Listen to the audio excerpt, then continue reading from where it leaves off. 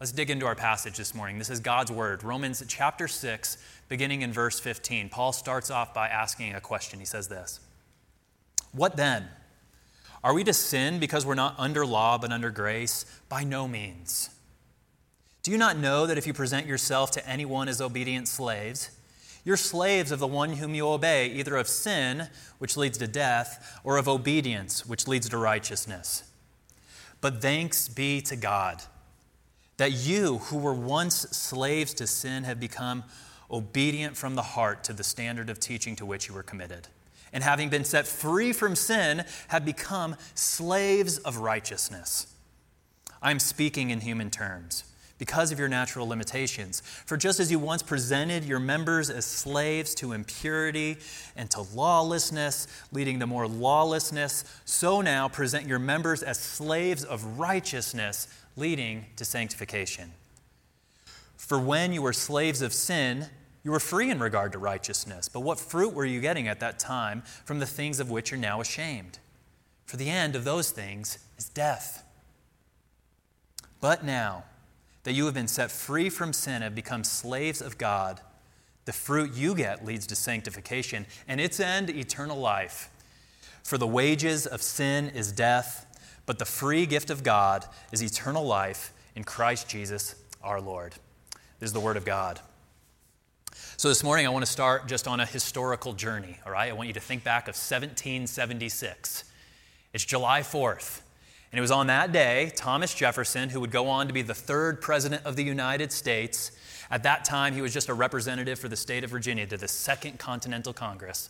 He penned these words, and they're considered some of the most influential and most impactful words that history has ever known. He wrote this: "We hold these truths to be self-evident, that all men are created equal, that they are endowed by their Creator with certain unalienable rights, and among these are life, liberty, and the pursuit of happiness." And really, in that one sentence, Jefferson captured not only like hundreds of years of political philosophy and thinking, although he did that, what he also did was he conceived of something completely new, this idea of a new nation surrounded around one idea, the idea of freedom. The idea that human beings could live and self-govern in such a way that they could live in complete and utter liberty and freedom. And that's such a good instinct, isn't it? In fact, at the heart of that is something we all long for. I know I long for it, this idea of freedom. I know when I was in college and even in high school, I would be doing things I know I shouldn't be doing. Or I would be in the early years of my marriage and I would look into the mirror and I would say, isn't a new way possible? Isn't there a way forward? Isn't a freedom beyond the things that are weighing me down? Isn't that something that's possible? I'm sure you've all asked that question. After all, we live in America. This idea of freedom is an American idea, right? We love everything that's free. We like our ranch dressing, free from fat, right? We love the song Free Bird. We love freedom. Freedom is everywhere in the United States. And I want to start on that historical journey because I really believe that that is what Paul has been trying to highlight from Romans chapter 1 through the first half of Romans chapter 6, is this idea that freedom, true, real, lasting freedom, is available to anybody who is willing to reach out and take it. And this isn't a freedom that's a political freedom from the English Empire.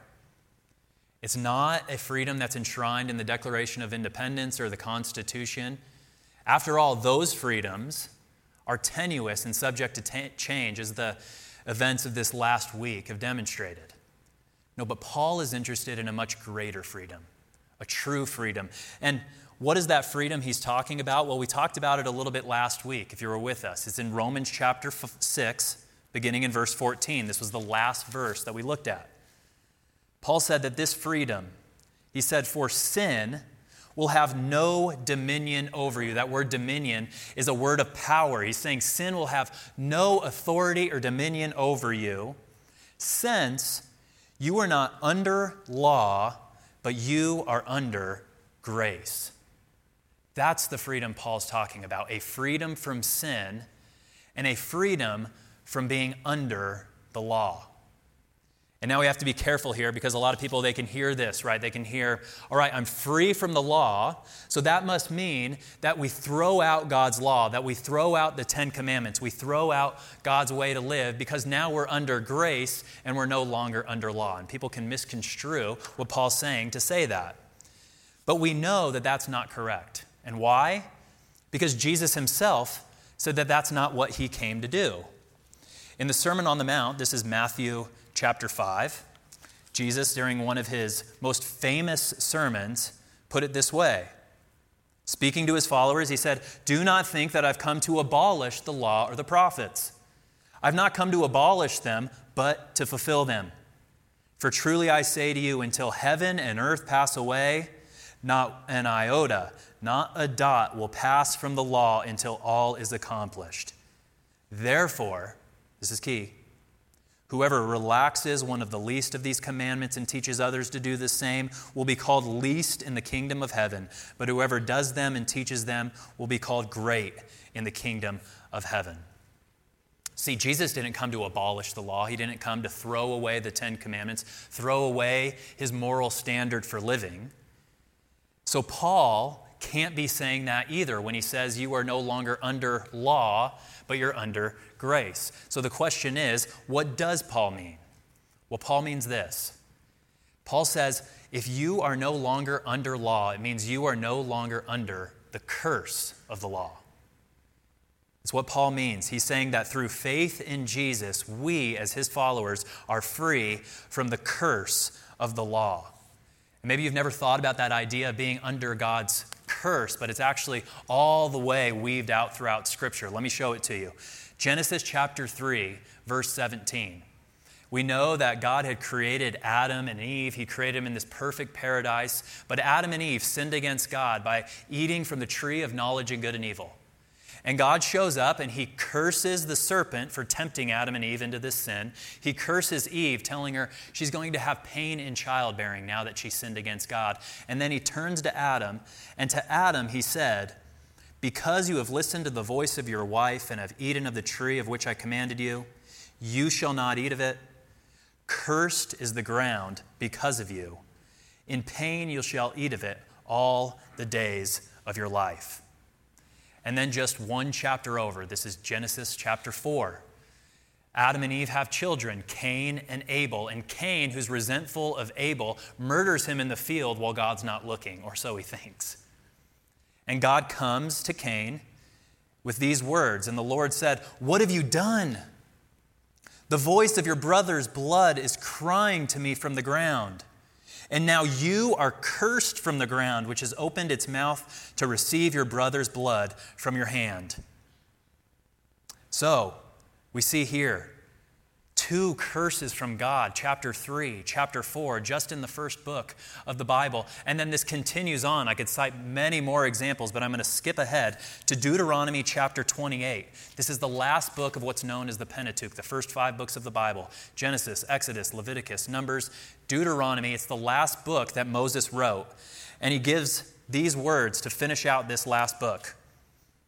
But, speaking to Israel here, speaking to the people of God, "But if you will not obey the voice of the Lord your God or be careful to do all his commandments and his statutes that I command you today, then all these curses shall come upon you and overtake you. Cursed shall you be in the city, and cursed shall you be in the field.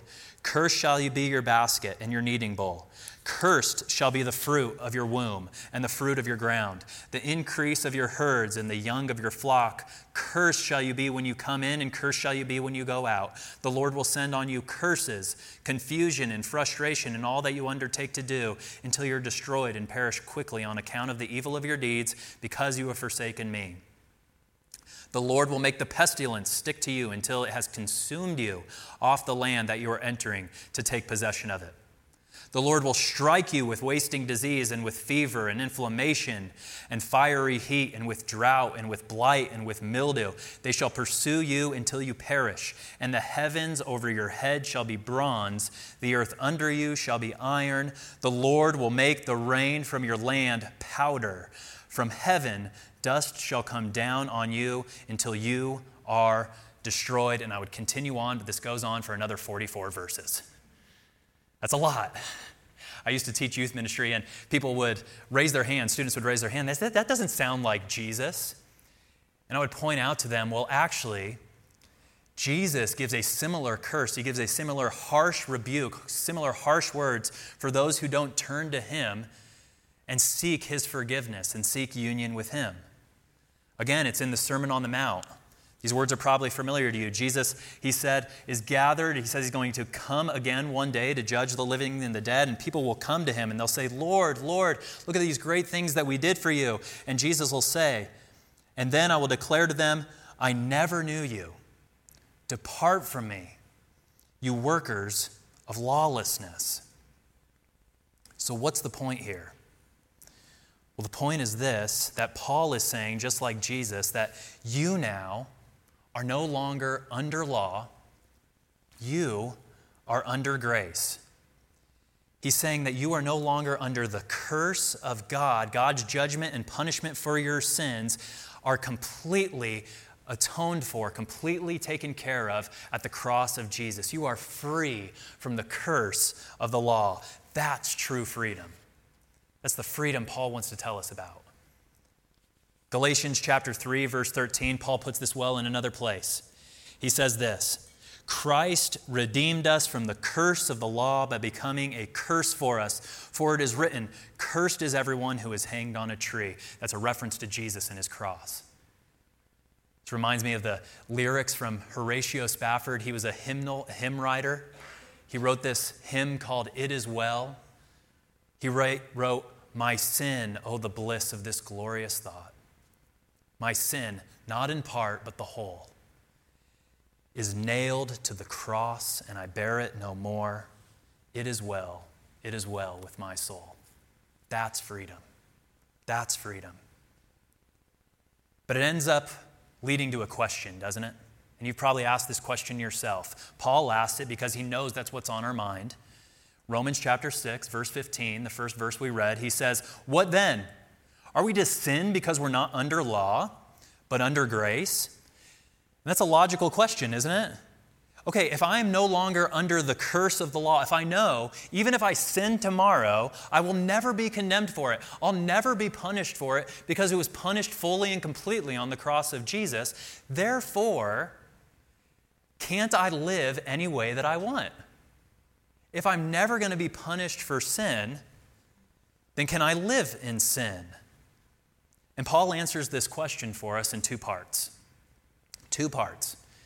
Paul says, by no means, because true freedom is slavery to Jesus. We'll see that in verses 15 through 19. And then he says, by no means, because true freedom brings life. So let's look at that first point that Paul says in verses 15 through 19. Paul says, shall we sin now that we're no longer under law? By no means. True freedom is slavery to Jesus. Paul says this, do you not know, this is verse 16, do you not know that if you present yourselves to anyone as obedient slaves, you are slaves to the one whom you obey, either of sin, which leads to death, or of obedience, which leads to righteousness. Now, we hear that word freedom, right? We hear that word freedom, and immediately this conjures up kind of a lot of thoughts or emotions to us. And as Americans, when we think of freedom, we think freedom means no boundaries. Freedom means no constraints. Freedom from anything that would stop us from living the way that we want to live. That's how we think of freedom, right? No boundaries, no constraints, no rules. This is kind of like Elsa freedom, Elsa from Frozen. Parents, you know what I'm talking about. Children, you know what I'm talking about. If you don't watch the movie Frozen, you're better off for it. But if you haven't watched it, it's the story of this woman named Elsa. She's the queen of Arendelle. And she has these special powers that she's felt for her entire life. She has to suppress. Because if she really showed them, if she really gave vent to them, then people would judge her and make her an outcast. So one day she frees herself from Arendelle and she runs into the hills and she sings this song. You know the song, right? Sing it along with me. Ready? No, I'm just kidding. Don't do that. But she says this. She says, no right, no wrong, no rules for me, I'm free. That's freedom. No right, no wrong, no rules for me, no moral constraints. In other words, freedom is the right to live how I want to live without any boundaries holding me back. And that's not just Disney movies, by the way. The Supreme Court recently came out with a decision where they defined freedom in similar terms. Listen to this quote.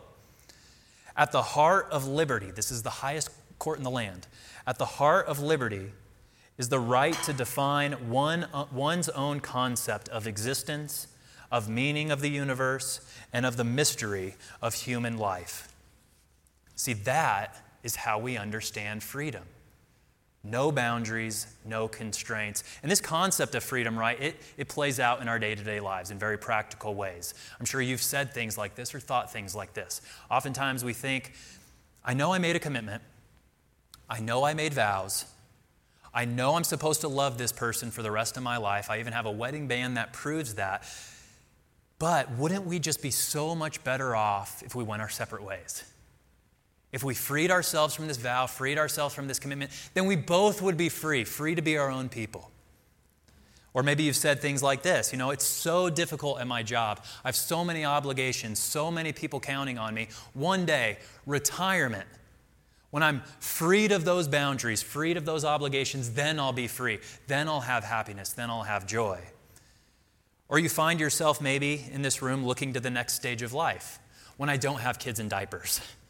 Or, hey, when I no longer have to be accountable to my teacher and I graduate from high school or from college. Or when I'm my own boss, then I'll have freedom. Or if I could just indulge in this one sin, then the pressure would finally be removed. I'd finally have freedom. I'd finally have release. That's our idea of freedom, isn't it? Freedom means no boundaries, no constraints. Just think with me really quick here, though. That idea of freedom is super naive, isn't it? Because what that assumes is that you can actually live in such a way that you have no boundaries. But I face this dilemma every night, right? I could either eat a cookie or I can go work out. Those are my choices. Now, the second that I choose working out, I am drawing boundaries, aren't I? I'm saying yes to working out and I'm saying no to cookie. Or vice versa. I say yes to cookie, all of a sudden I've bound myself to that decision and I've chosen not to work out. Living without boundaries is impossible. The second that you make any choice and you say yes to something, you automatically say no to another thing and you live within boundaries. And in fact, that's exactly what Paul says here. Paul is saying that idea of freedom that we have is actually an impossibility. That idea of freedom is an impossibility because we're all slaves to something. Paul says that you are either going to be a slave to sin, which leads to death, or you are going to be a slave to Jesus, which leads to life. Notice what Paul said, verse 16, right? Paul says that you can either be enslaved to sin or be enslaved to obedience. Verses 17 and 18, he says something similar. He says you will either be a slave to sin or you'll be a slave to righteousness. Verses 20 through 22, he says you will be a slave to sin or you will be a slave to God. He's saying that no matter what you find yourself in, you will find yourself in one of these two categories, either a slave to sin, which is true slavery, or you will find yourself being a slave to Jesus, which is true freedom, but there's not another option. It's one of those two. And this is important, right? Because in our culture, we live in this culture that says Christianity or following Jesus is an enemy of freedom, doesn't it? After all, Christianity draws boundaries. It makes you believe certain things and do certain things. It makes you believe certain things like the Trinity. It makes you do certain things or commands you to do certain things like abstain from sex outside of marriage or abstain from drunkenness. And this idea that Christianity is really a straitjacket to freedom, I think is summed up well by a New York Times author. His name's M. Scott Peck. M. Scott Peck wrote, Peck, by the way, is a licensed counselor and therapist. And he recounts this conversation he had with a woman whose name was Charlene. Charlene was visiting him because she said she felt trapped, she felt confined, she felt all this anxiety because she felt stifled. And Peck talks to her about her former life, and she brings up that she's a Christian. And being a counselor, he said, well, why don't you consider living life in the way that you were raised, living life as a Christian? And Charlene looked at him and said, quote, no, I could never do that. There's no life for me in that. I need to be free to be my own person and live for my own sake. Christianity would be my death. We ought to live for our own sakes, not for God. Obedience to anyone or anything is a straitjacket. And now that's extremely ironic, isn't it? Here's a woman who feels trapped and stifled and feels like she's constrained. And when presented with the option of following Jesus, she said, no, I can't do that because that would make me trapped, stifled, and contained. Here's a woman who encapsulates what our culture thinks about Christianity. Christianity is a hindrance to freedom. But take what Paul says seriously here. Take what Paul says seriously. When a person is united to Jesus, a slave to Jesus, following him as their master, they are actually living as they were designed for, and they experience true freedom. So for instance, think about how we think of sexuality as a culture. I remember I used to think this before I became a follower of Jesus. I thought, we had a sexual revolution, people. We should be able to use our bodies how we want, when we want, in the way we want. But ask yourself, what has been the result of the sexual revolution? Hasn't it led to heightened levels of divorce? Hasn't it led to the proliferation of single-parent households? Hasn't it led to the overall objectification of women? In fact, Paul would say, just look at the secular research, people. This is what Paul would say if he was here with us today. He'd say, just look at the secular research. Those who are married and in a committed relationship, a lifelong relationship with somebody of the opposite sex, those people show a greater sense of sexual fulfillment and satisfaction than those who live as if they can have sex outside of any boundaries. And so Paul would ask us to say, who's really free? Is it the person who uses their body in any way they choose, or is it the one who uses their body in the way that it was designed for? Who's really free? Or again, the church, they say you have to do things like go to church, and they have things to say about how you spend your time and how you spend your money. And again, Paul would say, just look at the secular research, people. He would say, those who actually give more money, do you realize that they're actually happier as a result? Those who give their time and invest in service to their local church, those people are actually more joyful as a result. I found this statistic really interesting. Those who, during the COVID-19 pandemic, those who have actively been involved in church participation, those people, evangelical Christians who go to church, their happiness index has actually increased throughout this past year, while every other demographic, their happiness index has gone down 8%. Isn't that interesting? And again, Paul would ask, well, who's really free? Those who spend their time, spend their money, and use their church participation in the way that God designed us for, or those who say, there should be no boundaries on my time, no boundaries on my money, no boundaries toward church participation. Just think of Elsa, okay? Let's go back to Elsa. Right, no wrong, no rules for me, I'm free. And then she finds herself isolated in an ice castle, in community with absolutely nobody. Who's really free? Is it Elsa? I don't think so. So back to our question. Back to the question that Paul asked, right? Are we to sin because we are not under law but under grace? By no means, because that's not true freedom. True freedom is not when you're free from all boundaries, free to sin, but true freedom comes in slavery and obedience to Jesus. And you will either find yourself a slave to sin, which is true slavery, or you will find yourself a slave to Jesus, which is true freedom. True freedom. And I love what Paul says. Notice this. This is in verse 17. Paul says, but thanks be to God. He's talking to this Roman church now, and he's saying, you Roman church are a perfect paradigm for what it means to live in this freedom that Jesus offers. He says, but thanks be to God that you who were once slaves of sin have become obedient from the heart to the standard of teaching to which you were committed, and having been set free from sin, have become slaves of righteousness. See, that's what it looks like to live under grace. That's what it looks like to be free and be enslaved to Jesus. You become, verse 17, obedient from the heart. And obedient to what? Verse 17, he says, to the standard of teaching to which you were committed. In other words, true freedom looks like obedience to God from the heart to the law that God has given us to live in. That's true freedom. Almost all commentators, by the way, when they look at this passage and they're looking at what Paul said, they think that this is a reference back to Ezekiel chapter 36. Ezekiel chapter 36, verses 25 through 27, where God visits his people Israel and he gives them promises. He says, I'm going to do this for you. This is my gift to you. I'm going to give you this grace. God speaking, he says, I will sprinkle clean water on you, and you shall be clean from all your uncleanliness. And from all your idols I will cleanse you.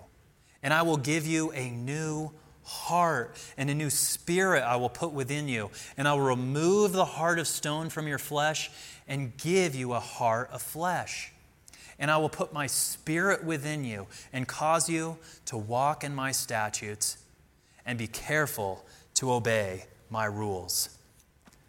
So that's how you know you're truly free. You know you're truly free if you once had a heart of stone, a heart that had no desire for God, a heart that had no affection for his ways, no care for God's rules, no care for God's commandments whatsoever, and it's been transformed by God's Spirit into a heart of flesh that now desires what God desires, has affections for what God has affections for, and walks in the perfect law that Jesus walked in perfectly. That's how you know you've been given this new life. That's how you know you're truly free. As a slave to Jesus, you begin to walk in the same way that Jesus walked. And that only makes sense, right? Because if you're united to Jesus, wouldn't it be the case, if you're united with him, that you would start to look more like him? I had roommates in college, and we weren't exactly the same, right? And by the time that we lived together for 2 and 3 years, we started becoming a lot more like each other. So they started doing a lot of things like me, right? They started actually cleaning the apartment. They started drinking coffee. They started waking up early in the morning. I'm a really early bird. I wake up at 5 in the morning. They started waking up at like 9 in the morning. And that was an improvement, though. They used to wake up at 1. And I started doing things that they liked, too. I started listening to Drake. Exactly. I started watching this horrible show, Friday Night Lights. Horrible show. I started committing the capital sin, which is watching Notre Dame football. It's terrible. Things that I would never do because I lived with these people close together, united with them, I became more like them. So, wouldn't it be the case that if we are united to Jesus, if we have been given new hearts by Jesus, if we're truly free in Jesus because we are slaves to Jesus, wouldn't it be the case that our desires would be similar to the desires of Jesus? That what we love would be the same things that Jesus loves? You know, many people today, right, I know I think this way all the time. I think, you know what, I love Jesus, but I don't really love church. Well, Jesus himself said he loved the church and actually gave his life for the church. Or sometimes we say, I love Jesus, but I just don't really resonate with the Bible. I don't really resonate with Scripture. Well, Jesus said, man doesn't live by bread alone, but by every word that proceeds from the mouth of God. Or Jesus himself said, if you love me, you'll obey my commandments. So you can't say, well, I love Jesus, but I don't want to follow Jesus in obedience to his law. Because those who are under grace, friends, are not only forgiven by Jesus, they're transformed by Jesus. Those who have been freed from the curse of the law are also those who are freed to obedience to the law, freed to obedience to Jesus, freed to slavery to Jesus. And I kind of love what Paul says in verse 19 because he levels with us Okay, look at verse 19. He says, "For I'm speaking in human terms because of your natural limitations." In other words, what Paul is saying is like, hey, I realize this is a paradox. This doesn't really make sense on a human level, right? You think slavery and you think drudgery and oppression and abuse.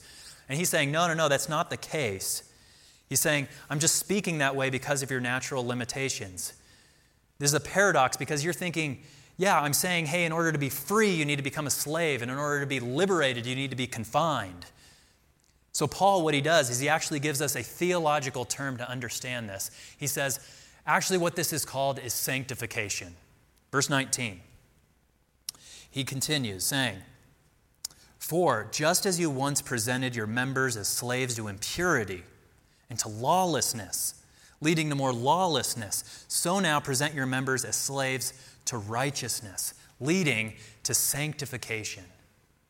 Sanctification meaning simply this: growing in holiness, growing more and more and more like Jesus. That's what Paul's saying. What does true freedom look like? It looks like holiness. It looks like becoming more and more and more, day by day by day, like Jesus. And how do I do that? Well, as Paul said in verse 19, right? Just as you once presented your members as slaves to impurity and to lawlessness, right? Using my body, using my lips, using my mind, using my heart for things that lead to my pollution and lawlessness. Now what do? I now present those same members, my lips, my mind, my hands, my feet, as slaves to righteousness, which leads to holiness, which leads to sanctification. These are really like two, if you've been with us through this study of Romans, Paul's had these two theological terms, right? One being justification. Justification means that through faith in Jesus, united with Him, you are forgiven of all your sins and you are righteous because of the perfect life Jesus lived on your behalf. And now Paul says that as God sees you now as perfectly righteous, He is now making more and more a reality in you through sanctification.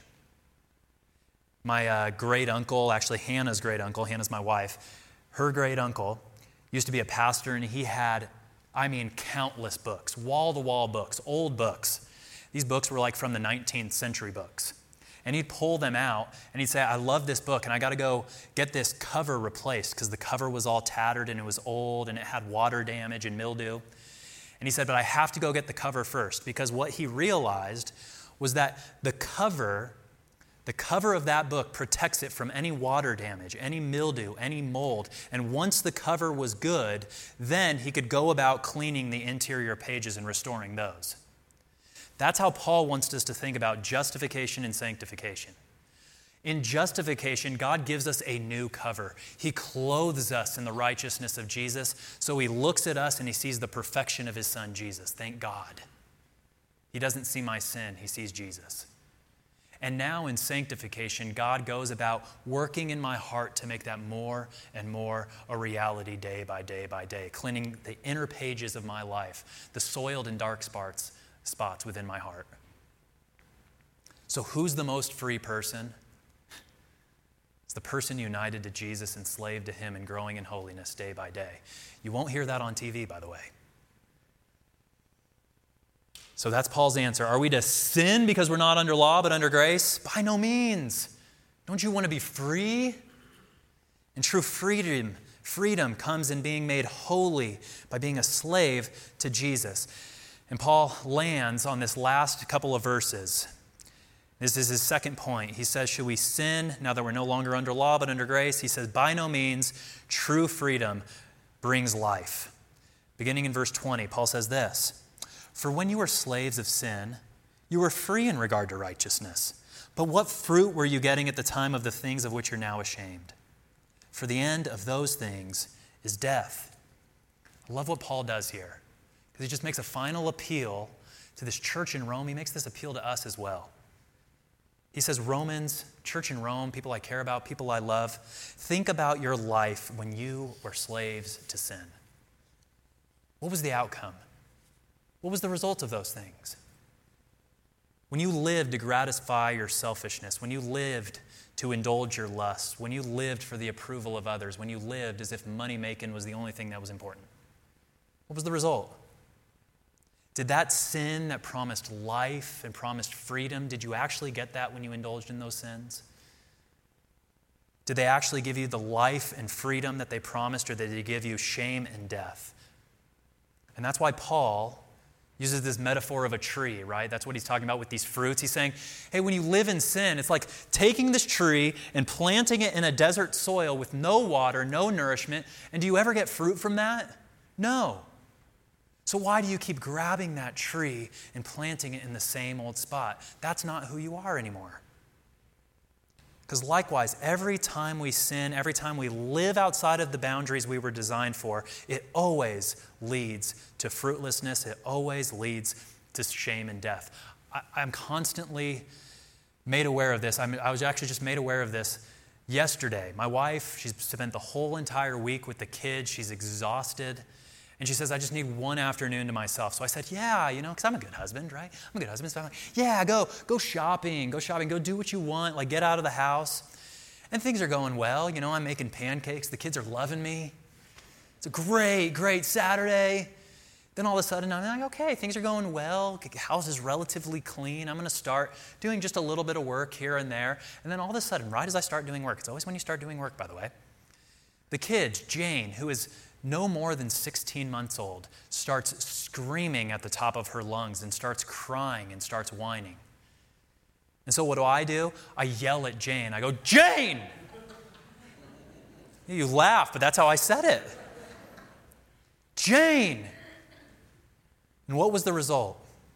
Do you think Jane stopped whining? Do you think that I felt better having yelled at my daughter? I mean, she's only this high. No, I lived in the death of my own pettiness and ruthlessness. You know what happened later? Eli, my son, 5 years old, has his hair grabbed by Annie, the other 16-month-old, and starts ripping it. And my son is weeping. He's crying. And he comes up to me and he says, Dad, Annie pulled my hair. You know what I said? I don't care. You guys are laughing. I actually said that. What was the result? You know what the result was? My son, whom I love, felt like his dad doesn't care about him and he didn't love him. And I feel that shame even this morning of being a careless father. I don't know how you do it, moms. That was one day. That was one afternoon. Hannah comes home and she asks, how'd it go? You know what I was thinking? Fruitless. For the end of those things is death, because slavery to sin is death. It's not what you were designed for. I like how Michael Ramsden puts it, whenever you break God's law, you wind up proving God's law while breaking yourself in the process. Isn't that true? Paul ends with these words, verse 22. But now that you've been set free from sin and have become slaves of God, the fruit you get leads to sanctification, and you know what its end is? Eternal life. For the wages of sin is death, but the free gift of God is eternal life in Christ Jesus our Lord. I don't think I can end a sermon with any better words than that. But I will end it with one question. Do you want freedom? Do you want that new life? Do you want to know what it means to be under grace? True freedom is slavery to Jesus, and it leads always to eternal life. It's a free gift for you if you'll only reach out and grab it. Let's pray. Heavenly Father, you are a gracious God. Thank you, God, that we no longer are under the curse of the law, that no longer are we fearful of your condemnation and your punishment, but you have set us free to true freedom in forgiveness and righteousness in Jesus. We are justified. Our sin, you've borne it on the cross in your Son Jesus, and we bear it no more. God, it's well with our soul. And God, thank you that you've also given us not only a freedom from the curse of the law, but you've given us true freedom in slavery to Jesus. That you've given us a life filled with your Spirit, with a new heart that longs to obey your ways and live in the ways that you've designed us. And God, I pray for all of us here this morning that would become a reality if it's not a reality. If we're not living within it, would you help us live in it? And if we've never tasted it or known it, we pray that we would taste and see that you are good. And lastly, God, I do want to pray that you would bring eternal life to us. I pray that you would sanctify us, make us more holy people who are becoming more and more, day by day, like your Son, Jesus Christ, obedient to your law and in true freedom. We ask this all in Jesus' name by the power of your Spirit. Amen.